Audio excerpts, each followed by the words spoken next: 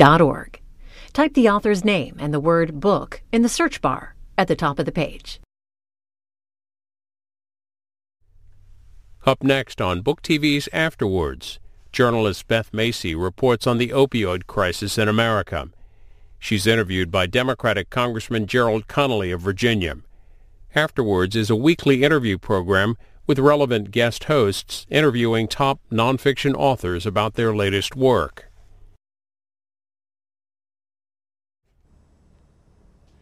So Beth Macy, I gotta say, your book, Dopesick, was a book I could not put down, but I also couldn't pick up. It is such a gripping but also, frankly, depressing story about this crisis, this opioid crisis that has taken hold starting in rural America, and you do such a great job of telling the story. Maybe I could begin by asking you, why the title Dopesick? What does Dopesick mean? Yeah, it's kind of an in-your-face title, and as you just said, the book is kind of in your face. It's we need a reality check on how bad this issue has gotten that I think a lot of our leaders and a lot of people in our country still don't have.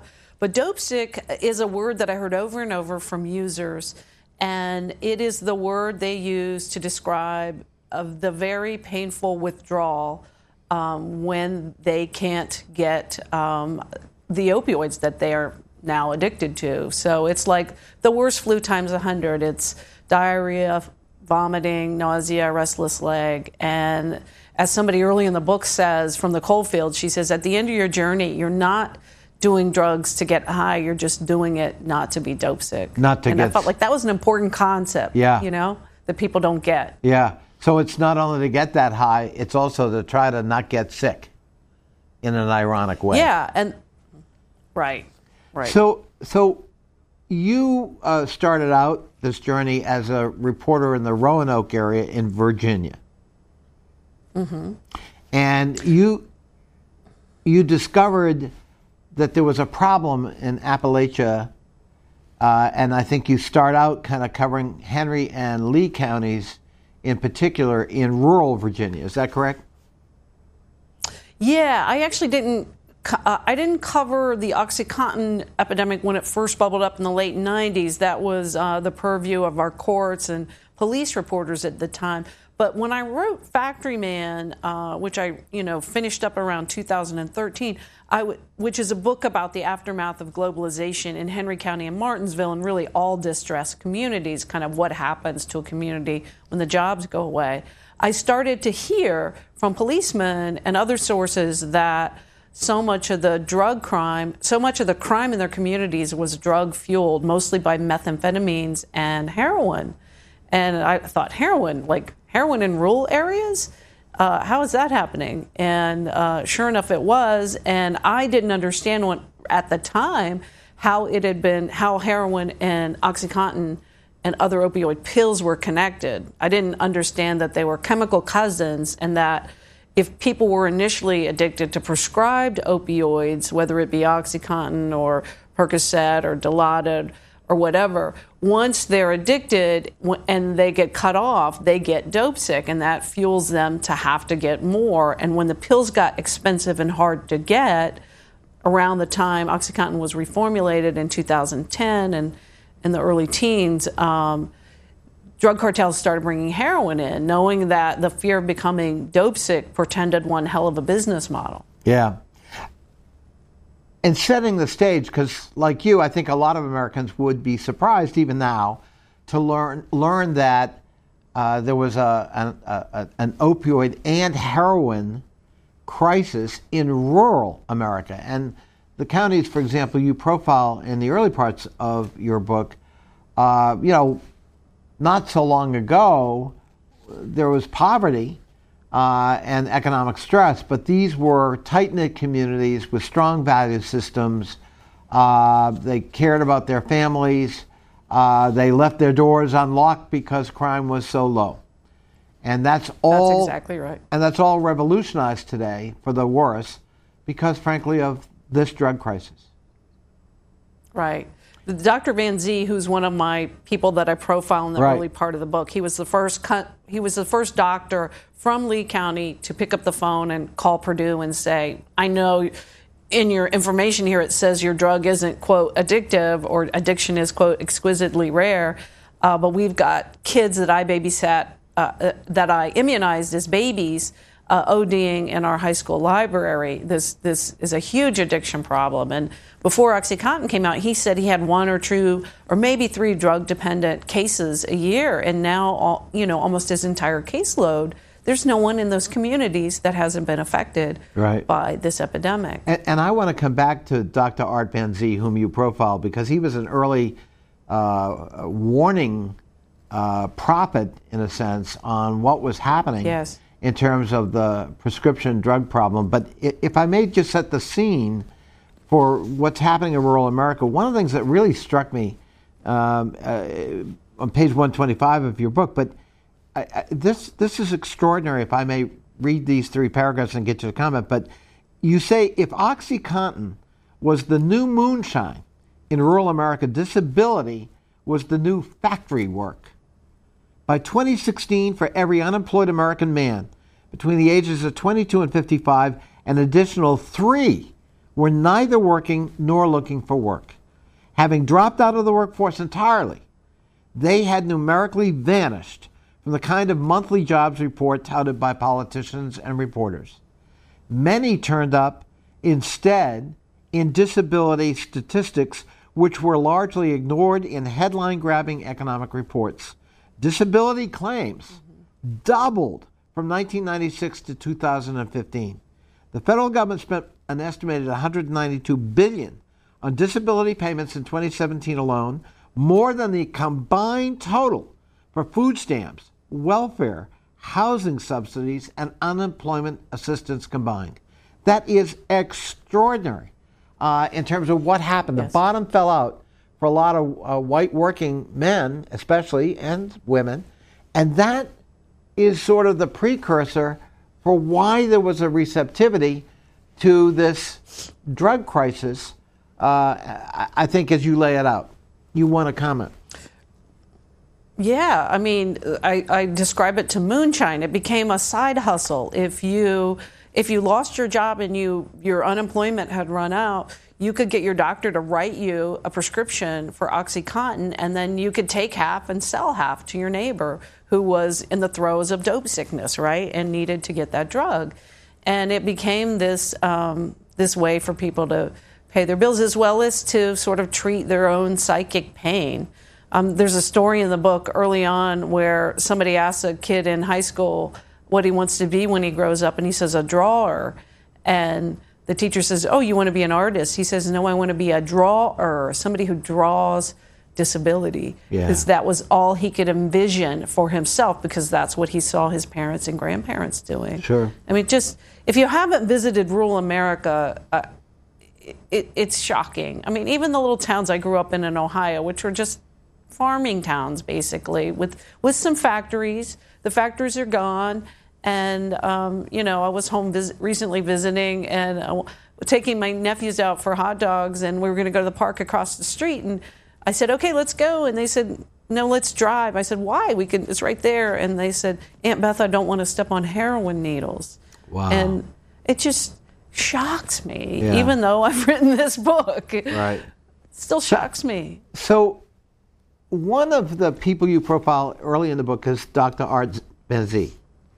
And he, based on his own experience in your book, he's early aware of the fact that opioids like OxyContin are being overprescribed and are highly addictive, and it's not being reported properly.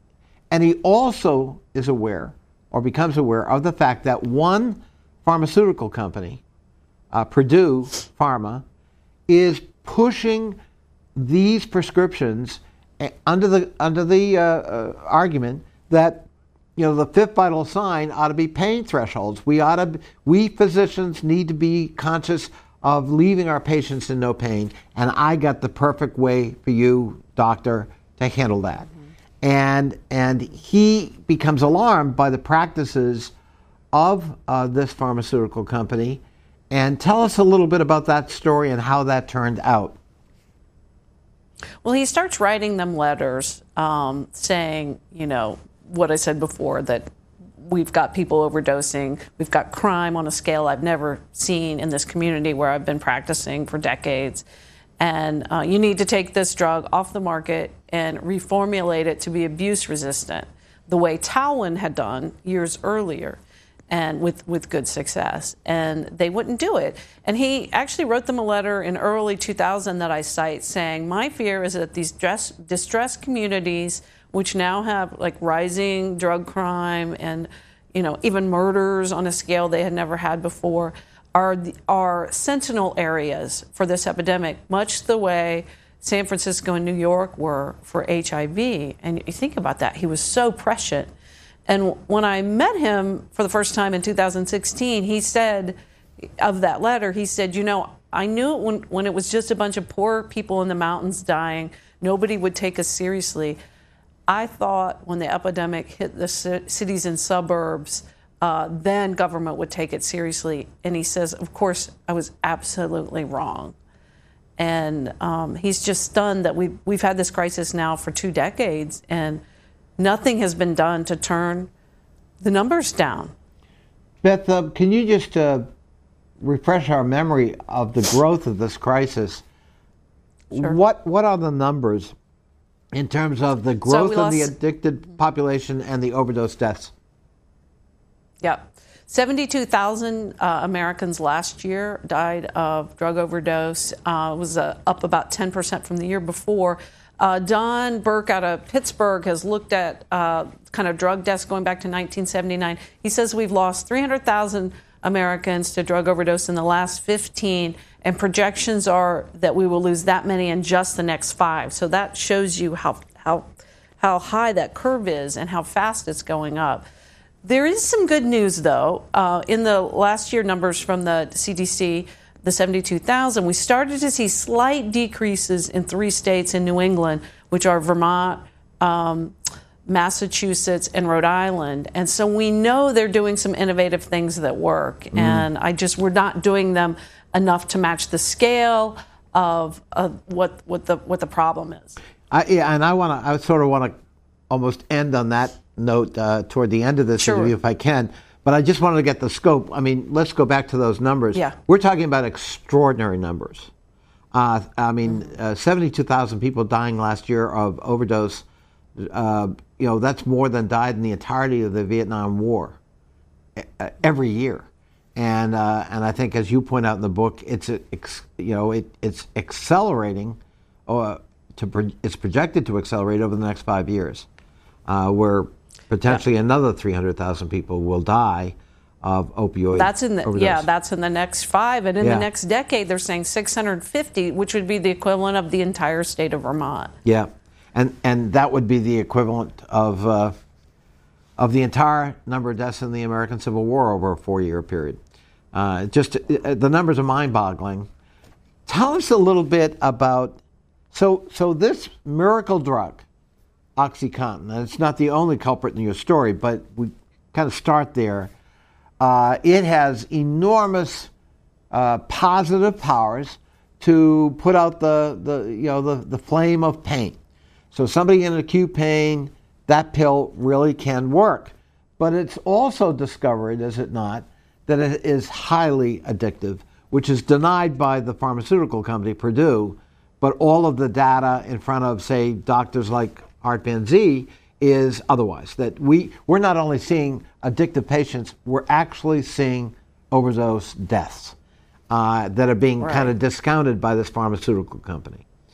What can you talk a little bit about the potency? Sure. Well, the FDA allowed them to make this squishy claim that because of its time-release mechanism, that OxyContin, first of all, it was the higher milligram than its competitors that were immediate release. The FDA allowed them to say that because of the brand new time-release mechanism, this very high milligram dosage drug was supposed to bleed out over 12 hours, and that give people in severe pain, the miracle of uninterrupted sleep, right? That's a good thing. But what people quickly learned how to do was to do an end run around that time release mechanism, and they would put it in their mouth, get it soft, and then wipe off the coating, which had the time release mechanism, on their shirt sleeves, and then either crush it and either snort it and inject it, getting the full rush in right one away. pump. Yeah. So right away, and there's a discrepancy on when Purdue knew that was being done. They had said all along that they didn't know until 2000.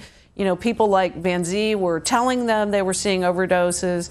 And then a new Justice Department set of documents that the New York Times reported last summer showed that they knew much earlier than that. It took me about a half an hour to find the policeman who first saw it being diverted on the streets in the late 90s. He said you could walk around town and see people with orange and green stains on their shirts from where they had wiped the coating off. Yeah. And I mean, it was clear to the policemen and to the pharmacists whose pharmacies were being broken into. I mean, it was clear to everyone there. But, I would love to have some sort of accounting for what the executives of the company knew and when they knew it. So, Beth, there were also some things the company was asked to do and could have done in terms of reducing the potency of the drug itself and attaching, I think it's called an antagonist drug, to the OxyContin that would make it either not addictive or a lot less addictive. Is that correct? And they chose not to do that. Right.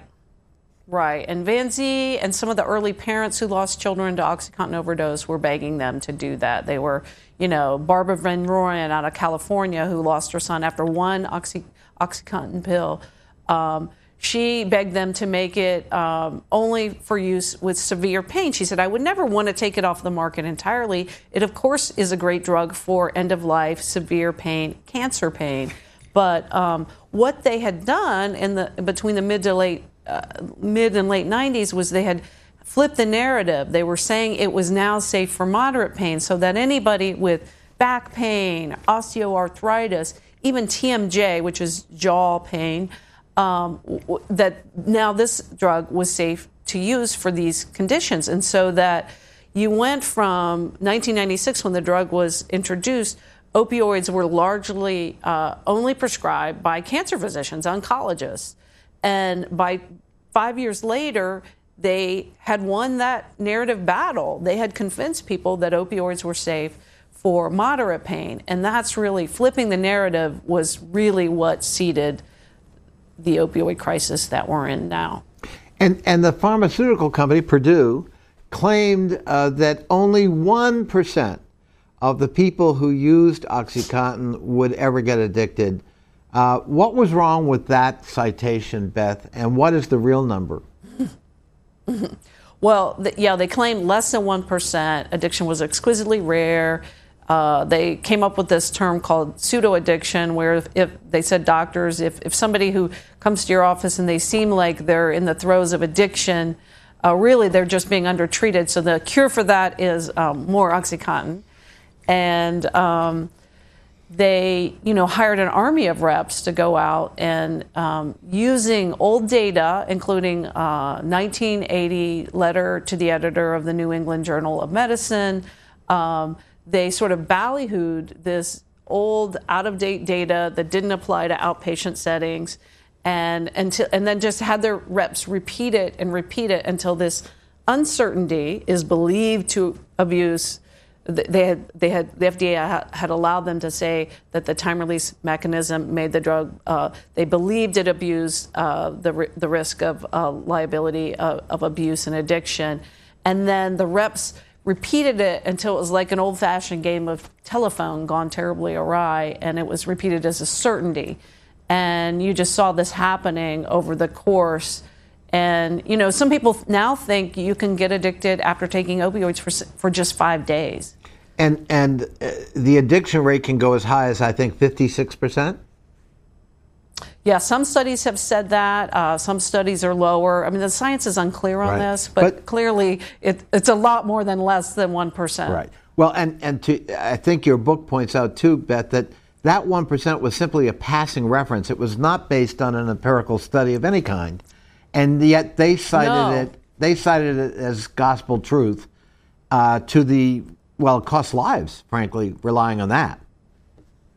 Yeah, and the authors of that, it was just a letter to the editor. It wasn't a study. And the authors didn't mean for it to be repeated like that. So they use it as a promotional thing. They're sending their marketers into the doctor's offices and clinics of rural areas. They're targeting rural areas initially, and they're citing that misleading 1%, even though the evidence starts to mount pretty quickly that actually it's highly addictive, very potent, and it's being sold on the street very rapidly because of its potency and the kind of high that users can get. Is that correct? Right. That's right. And they paid doctors. They paid 5,000 doctors, pharmacists, and nurses to become paid speakers. So at the time, Dr. Art was seeing, kids ODing in the library. Some of his colleagues were being sent off to places like Boca Raton and Arizona and Florida resorts where they were becoming paid speakers for OxyContin. So it's sort of, they co-opt the system, the medical system, and they actually recruit doctors to become Purdue marketers for their product. Yep. And so a lot of people then have a vested interest in kind of overlooking what's in front of them in terms of the crisis that's brewing in their communities. Right. And I have a chapter called Swag and Dash. They would find out what doctors liked. If you were a doctor that you were into Cuban cigars, they would show up with, here's a bunch of Cuban cigars, the very best ones, and just in exchange for, 10 minutes of our time to tell you about this new wonder drug. And of course, we know from studies that doctors are twice as more likely to prescribe these drugs when they've been exposed to that kind of behavior. And, the free lunches and all that. A lot of the big gifts a lot of that has stopped, but I'm told the doctors are still, allowing reps to come in with lunches and things like that. And in journalism, we're not allowed to accept a gift of over $25. When I worked at newspapers, if somebody liked an article you wrote about them and sent you a bunch of flowers the next day, we had to give them to the domestic violence shelter. How could doctors not have known that was wrong to take all these gifts and these free trips? But also at some point, boggles. But also at some point, even if you were initially, seduced by that, when you start to see the evidence that your patients are getting very addicted, very sick, and dying, presumably you might want to rethink the relationship you've got with Purdue Pharmaceutical. Now, Purdue is sued multiple times and wins every lawsuit until it comes up against a Virginia U.S. attorney whose name is Brownlee. Tell us a little bit about that, because that's kind of a critical moment in forcing Purdue's behavior to change a little bit. Prior to that time, they'd been in denial, and they were pretty aggressive about their denial. So John Brownlee is this sort of young, brash U.S. attorney working out of the Roanoke office, and he's seeing his caseload become, increasingly overtaken by OxyContin-related crime. And they start investigating the company. I think it was around 2002. And the company brings in Rudy Giuliani to sort of try to thwart the investigation. And Brownlee, to his credit, didn't let that happen. Just to be clear, they hire a former U.S. attorney and mayor of New York, Rudy Giuliani, to defend their practices and defend the drug company itself. And the U.S. attorney... Right after 9/11, when he's just been made Man of the Year. Right. Yeah. Some of us are not surprised. If you trust him... Right. They said, if you can trust him, you can trust us, because he works for us, And, right after he was Times Man of the Year.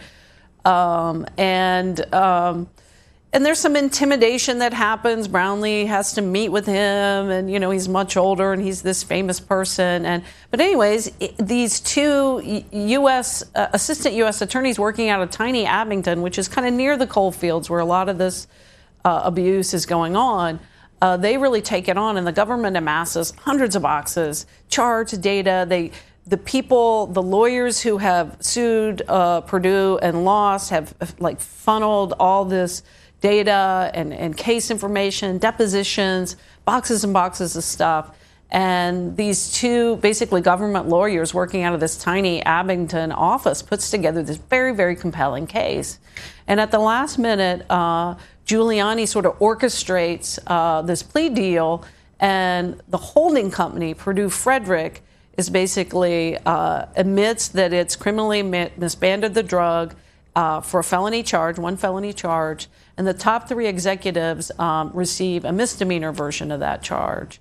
But because it's Purdue Frederick and not Purdue Pharma, it's Purdue Frederick that is then banned from doing business with the government programs like Medicaid, Medicare, TRICARE, and Purdue Pharma can continue selling OxyContin, and it does. Sales increase after 2007. None of those executives went to jail, so this is another important moment in the epidemic when it could have, that if people would have gone to jail, that would have had a chilling effect. And, the prosecutors that work on it now, they said, yeah, we were hoping that would let people know that this was a really bad thing that's happening and we should turn this around. But that didn't happen. The sales continued unabated. In fact, they went up. One of the things that struck me in the book, too, Beth, was sort of the chemical changes that go on in a person's body and brain with this addiction. And those chemical changes create a craving that is very hard to describe because most cravings for most human beings don't begin to rival this craving. This craving gets parents to, frankly, no longer care for their children. This craving totally disrupts and destroys normal relationships. It seems to destroy the barrier between right and wrong that normally the people you describe in this book, of course, possess in large measure. And because of that, we see heroin enter the picture. And maybe you could talk a little bit about that. Why would somebody who has an opioid addiction suddenly also turn to heroin? What's the connection? Mm-hmm. So when the pills get hard to get, Purdue finally reformulates the drug in 2010, 14 years after, Vanzia and others first wanted them to, 14 years after it was first introduced. The pills get harder to get, hydrocodone gets upscheduled, and the drug cartels start bringing heroin in because they know that they're chemical cousins, and the fear of dope sickness for all the people who are already ensnared in this portends one hell of a business model, right? Like, we're going to be able to sell this drug. We can bring this in all day long through various measures. And so you see people like the former cheerleader, the former football star, people who have started kind of recreationally using the drugs, or they had an injury on the football field, or they had a case of bronchitis and were overprescribed cough syrup with codeine and then hydrocodone for sore throat pain. You see them getting ensnared in this and going from the pills. The pills get hard to get. They get more expensive. They get hooked up with dealers, and then they themselves start becoming dealers because they're dealing, they're sort of middlemaning, as they call it, to support their own habit. And then they recruit new users because that's the way they can get their drugs. And it's just almost has this just astonishing exponential effect. And part of it goes back to this craving, doesn't it? I mean, like you talk about my constituent, yes, Don Flattery in this book, who lost his son. His son had an athletic accident, was put on opioids, and developed an addiction. And when he was in rehab, when he couldn't get the pills, heroin was readily available because it was more available and it was cheaper. And I think that's another reason why it's such an easy substitute. As you said, they're chemical cousins, but it's also actually more readily available and more affordable to maintain that craving, that high that they developed on opioids. Right. And then, could you describe a little bit? Then there's fentanyl. So as if the opioid crisis isn't bad enough, and the heroin flooding markets that were sort of advanced by opioids, then there's a synthetic drug called fentanyl that's introduced to the market and often laced with heroin, and it's a bad actor. Could you talk about that a little bit? Sure. Fentanyl is a synthetic analog, and it's 50 times stronger than heroin. There's also, you've heard of carfentanil. That's an elephant sedative. It's 100 times stronger. And so just a little bit of that introduced into the heroin, they call cutting the heroin with these synthetic analogs, makes it very, very dangerous. And these people who are doing the cutting and the mixing are not chemists. They're drug dealers and the people that work for them. And so it's easy for it to get, a bad batch to get out. And I first started seeing this in my community of Roanoke in June 2015 or so, when fentanyl started entering the supply, and it was catastrophic. At the time, we had the highest rate in the state. Fentanyl is really dangerous, and I was struck. You make a reference to a police seizure, page 301 of your book. You talk about an August 2017 police seizure of 4.4 pounds of fentanyl, not tons, pounds. And then you say that's enough for 1 million fatal overdoses. Yeah. That's an extraordinary fact. And people are ordering it off the dark net, from Hong Kong and China. So one of the things I'm happy about with the new opioid bill in Congress now is that there's money to be screening that coming in the U.S. Postal Service. I mean, that seems like low-hanging fruit. Let's be screening our mail for this if we know that it's coming in. There's another story in the book about they catch a kid at Virginia Western Community College selling Xanax, but it's actually pressed fentanyl. I mean, they caught him with like 700 pills, selling them in the parking lot. Think about if that had gotten out there. I mean, it's shocking how easy it is for people to get this, and it's easy to smuggle, and it just makes everything so much more dangerous. That's why you're seeing most of the increases in deaths or overdose deaths are being fueled by fentanyl now. So let's talk a little bit about, so we've got an opioid crisis, we've got a heroin crisis, now we have a fentanyl crisis, we have soaring addiction rates, starting in a large part of rural America, but now spreading to the suburbs and certainly the cities. We're seeing skyrocketing rates, not only of addiction, but of overdose deaths. So let's talk about treatment. Because one of the things that comes clear in your book is, A, it's very hard to get somebody to agree to treatment. B, it's hard to get them in because of long waiting lists. But C, it's prohibitively expensive. And then finally, D, it isn't very efficacious. It doesn't work very well. Yeah.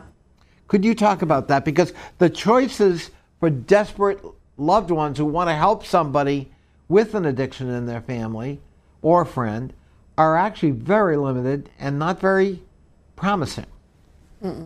No, I saw family after family, like some mortgaging their houses or borrowing from their grandparents to spend $30,000 to get a kid to an abstinence-only rehab facility, and it was actually not the right kind of treatment for opioid use disorder. Study after study shows that the most efficacious treatment is medication-assisted treatment, and that's offered usually in an outpatient setting with counseling, and it cuts overdose deaths and relapse by 50 to 60% compared to abstinence, which is more like 10%. So I saw a lot of activity around, a lot of Herculean effort to get young adults sent off to rehabs, and then I would watch them sort of bomb out of that and then relapse. And if they run into fentanyl or carfentanil, they die. I mean, there were people in my book who died before I had a chance to type up my interview notes. Yeah, I mean, some of the stories where people had been trying to get someone who's addicted into a rehab treatment facility, and they'd finally been accepted, and they died the day before. Right. That was in that case. I think you're talking about the story of Joey Gilbert. Yeah. Beautiful 27-year-old girl who had been doing fine on Suboxone, which is the medication-assisted treatment, buprenorphine, and in order to get to this faith-based rehab, because she herself believed that was the best way for her to be clean because of the stigma against people who are on MAT. A lot of people in the 12-step community believe that's just substituting one drug for another. Abstinence worked for them with alcoholism. Why can't it work with this drug? But it's different. And so you see Joey wanting so badly to get clean that she starts cutting her Suboxone pills in half because the rehab center that they've lined up for her is faith-based and doesn't permit any drugs at all, not even any medications. And she relapses while she's trying so hard to get there because that in her mind, that's the only way she's going to be well. And then she relapses and dies. And I mean, just a tragedy for her and her beautiful family that tried so hard to get her help, was so worn out by some of her behavior. And yet still, I still see them at community meeting after community meeting telling the story, telling the fact that if Joey had had a way forward for continuing her MAT, for having, back then Virginia hadn't yet approved the Medicaid expansion, that they believe she'd be alive today. So exploring that just a little bit more, a lot of people look at the AA model, which is you go cold turkey. You give it up. You're not on any kind of substitute for alcohol, and there's a 12-step program to get you sober. And for a lot of people, that therapeutic intervention works. And so we have rehab centers that crop up, not always regulated or certified, I might add, and that's a problem too, but who have a philosophy that if you're on any kind of drug, including a substitute drug that is designed to help you come down off the addiction, that is a bad thing from their point of view philosophically. And as I recall in your book, about 2/3 of all rehab centers refuse to accept you as a patient if you're on any kind of drug. That's right. And only 3% allow all three kinds of maintenance drugs, which are buprenorphine, methadone, and Vivitrol or naltrexone. And there's just a huge bias against MAT. And MAT being medical assisted treatment. I'm sorry. That's right. When the World Health Organization, NIDA, the National Institutes for Drug Abuse, the CDC all concur that MAT is the best treatment for opioid use disorder. My constituent, Don Flattery, who lost his son, certainly would hold that philosophy as one of the reasons his son died, because going cold turkey was simply physically not possible given the enormous power of the addiction, and he was therefore very susceptible to the heroin substitute.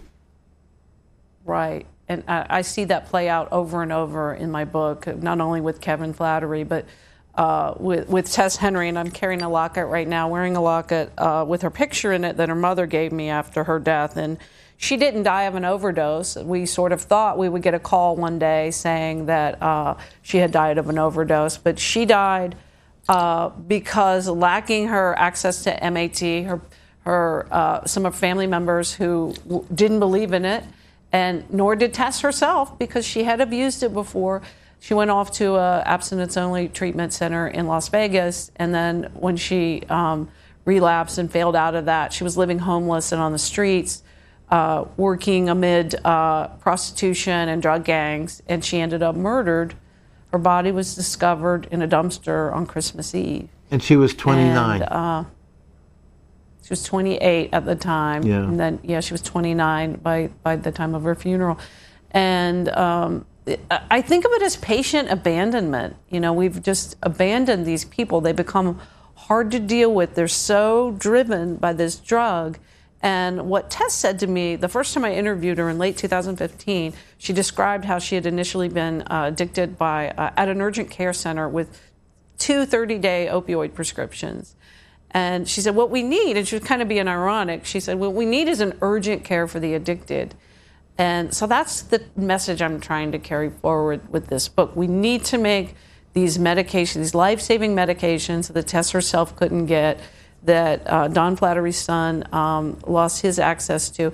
We need to make them available the way we made HIV medications available in a low threshold setting where everybody who needed to get it had access, just the way everybody who needs to get heroin has access, right? We need to make these MAT drugs as accessible as the street drugs are, because they really work when they're used correctly.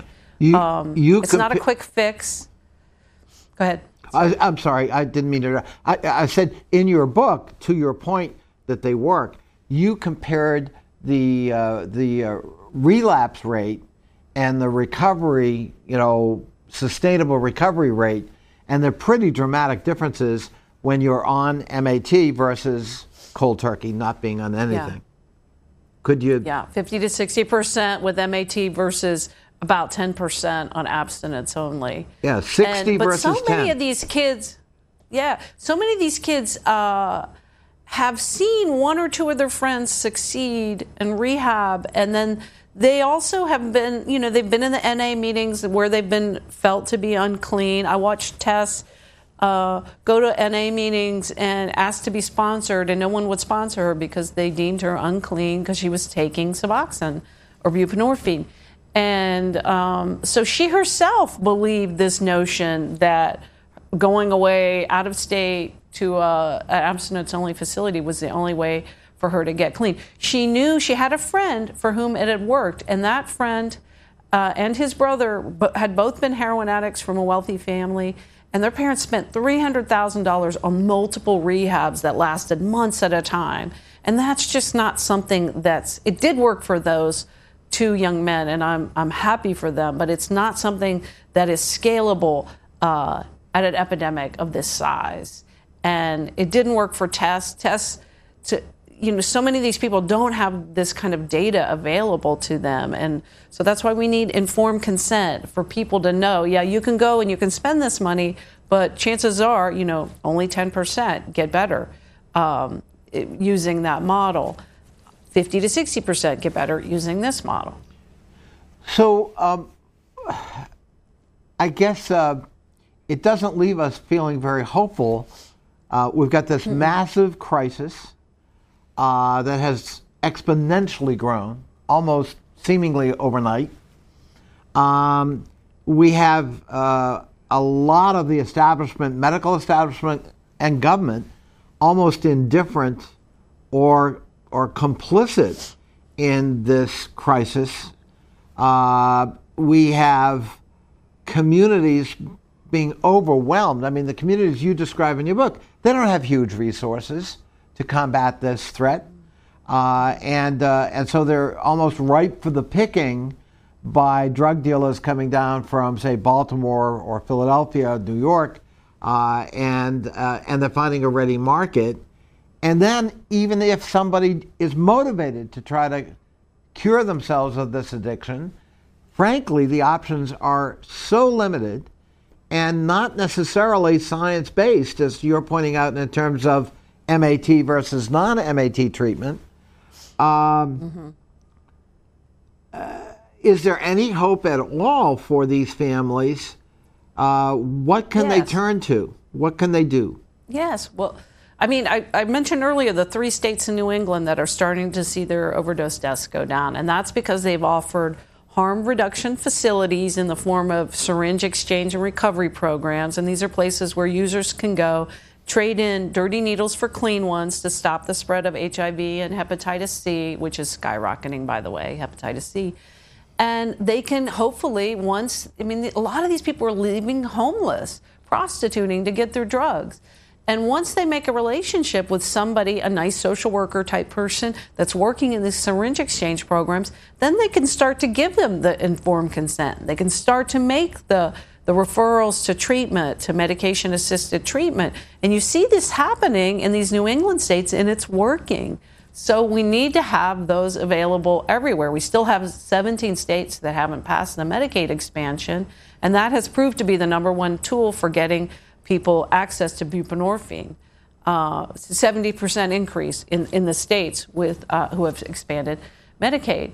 But we still have only 1 in 10 people with opioid use disorder getting access to MAT. We know this works. There's still a huge amount of stigma to overcome. And I've seen in the areas that have started to lead these kind of progressive harm reduction facilities, whether it be in rural Johnson City, Tennessee, where they opened a methadone and treatment facility that also had alternative therapies, and nobody in the community wanted to have it, not in my backyard kind of thing.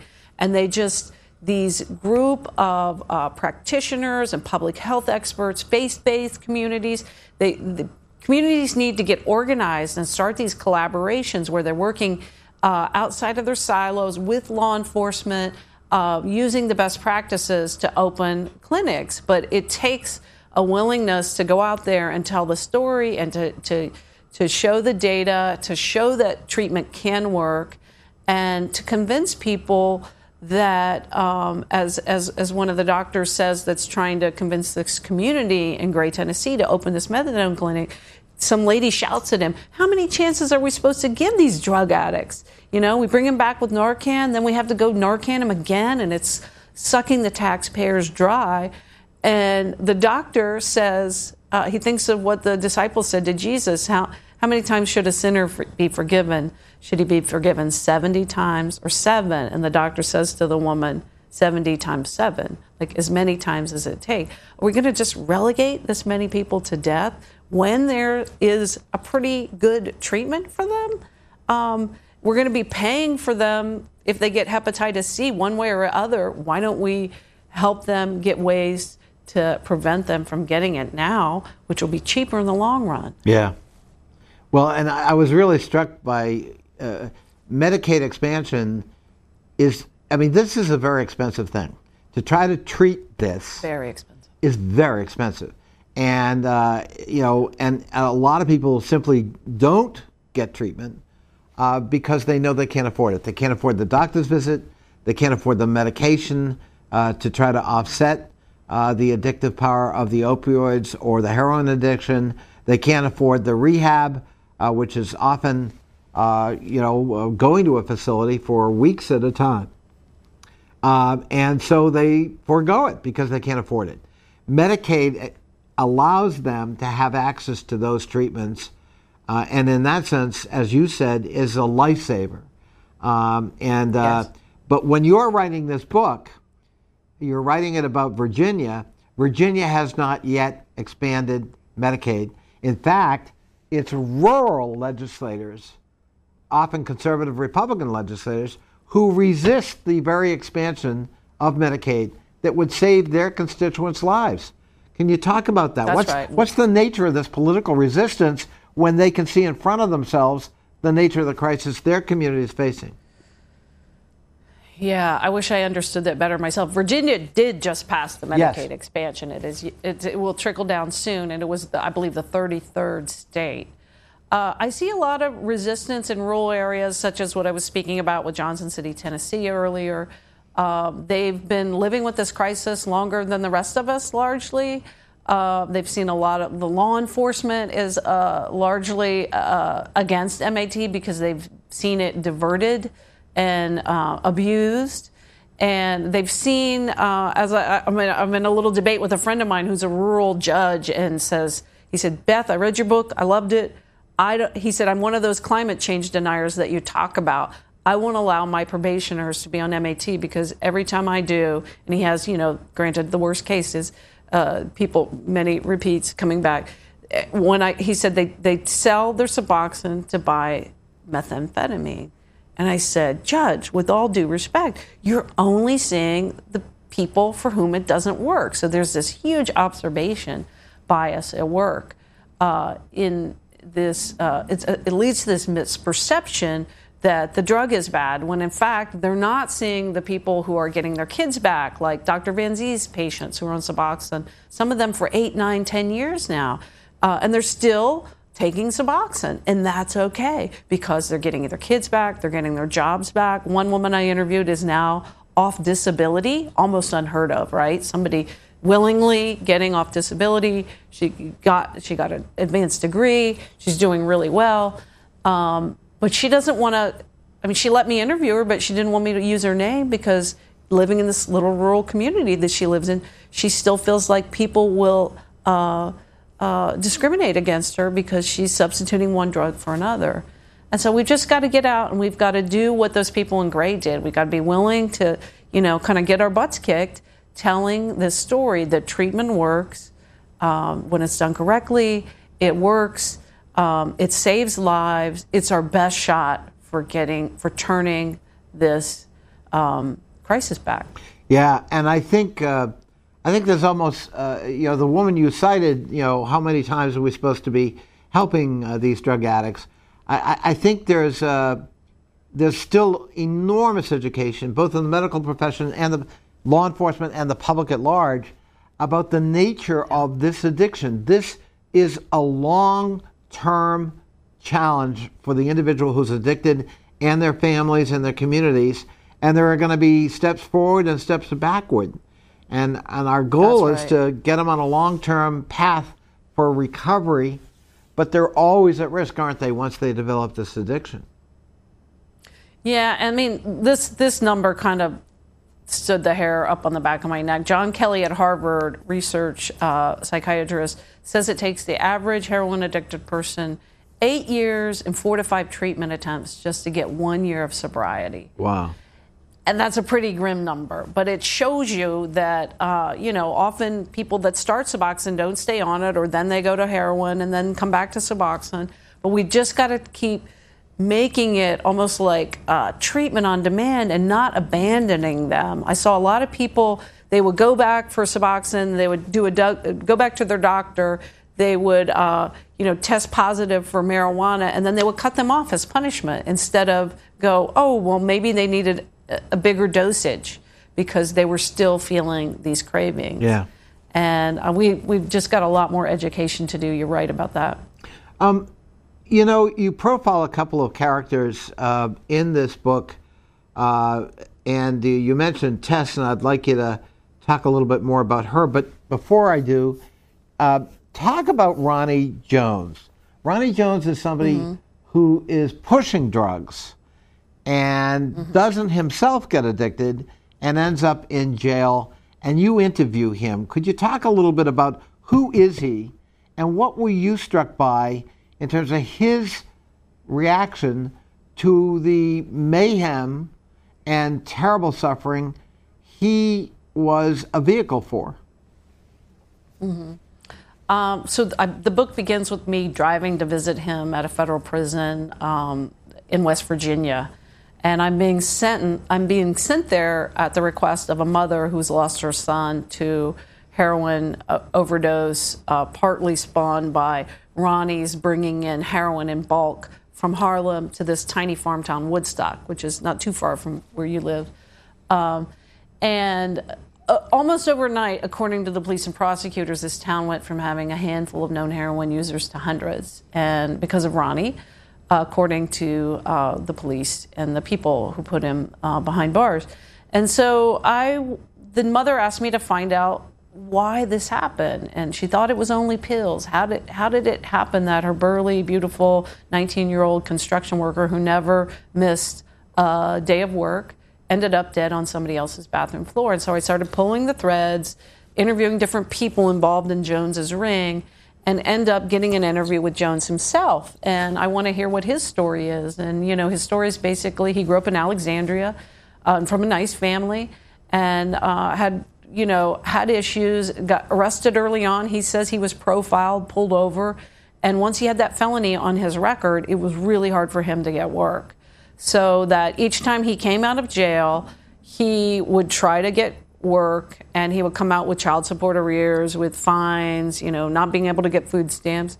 And the only thing that he felt was available to him was drug dealing.